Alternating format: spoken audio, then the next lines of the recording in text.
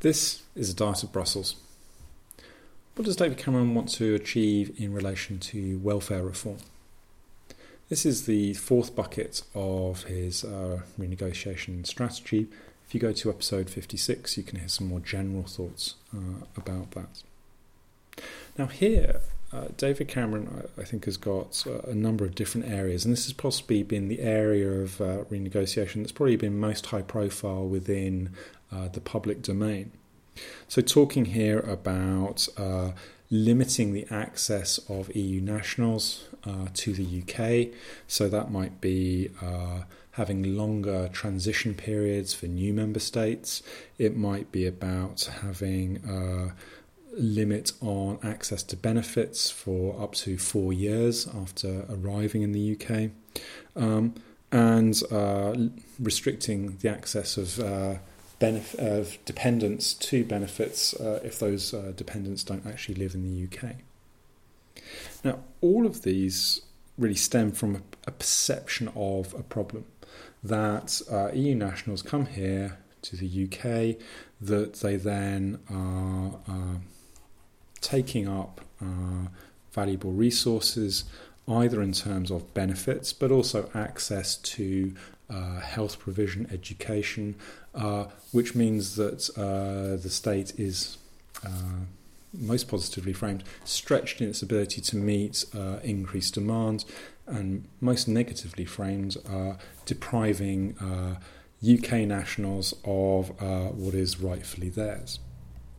Now, Cameron's not at that worst end, but certainly he's highly aware of the difficulty of the immigration debate more generally in the UK, a perception backed up by his failure to meet his own target in terms of restricting migration, that actually the UK is going beyond what it can support, and that given that he can't stop free movement because it's a core value of EU membership, he now has to think about other ways he can limit the impact or make the UK less attractive to those coming.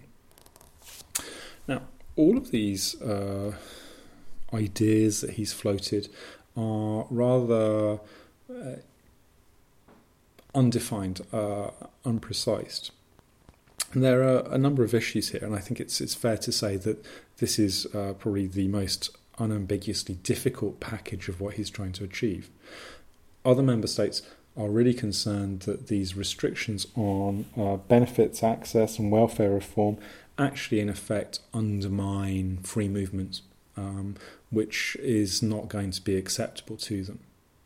So having said that, it's also clear that there's a very ambiguous field of behaviour here, that actually one of the reasons why the UK might find it difficult to make changes is the structure of the benefits that it has. That the Court of Justice in Luxembourg has been quite clear that actually there is access to welfare benefits if they are based on salary contributions, that if it's based on pay-as-you-go, that then in effect you have access to that whether you're a UK national or a national of another member state.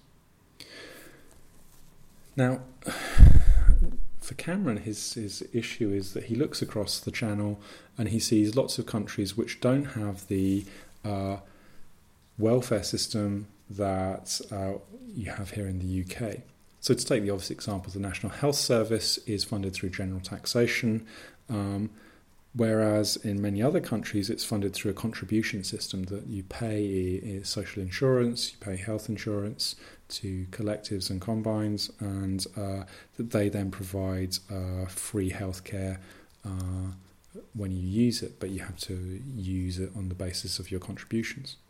Now, it's easy to structure contribution mechanisms in a way that, in effect, you have to be living in the country for a period of time before you can access it, which would achieve the same goal and would be legal under EU law. But reforming the way the NHS is funded is very much a sledgehammer to crack a nut. So there are issues here which are not least legal issues about the ways that these things might operate. But also there are political ones. How much is David Cameron going to try and force this issue with his counterparts? But also importantly, and we've talked about this in relation to national parliaments' roles, how much is this actually a problem that the EU needs to solve? And how much is it one that the UK can solve itself? That, as we've seen, the Conservative government has not been averse to a radical restructuring of the benefit structure with the introduction of the universal system that Ian Duncan Smith has brought in and is bringing in. So the structure of that potentially is something which might be looked at again, and it's something that could be done by the UK government by itself without having to get into renegotiations. So in all of these things, we might wonder again how much this actually shapes the renegotiation and how much it's actually something that is going to be rolled up with a domestic agenda.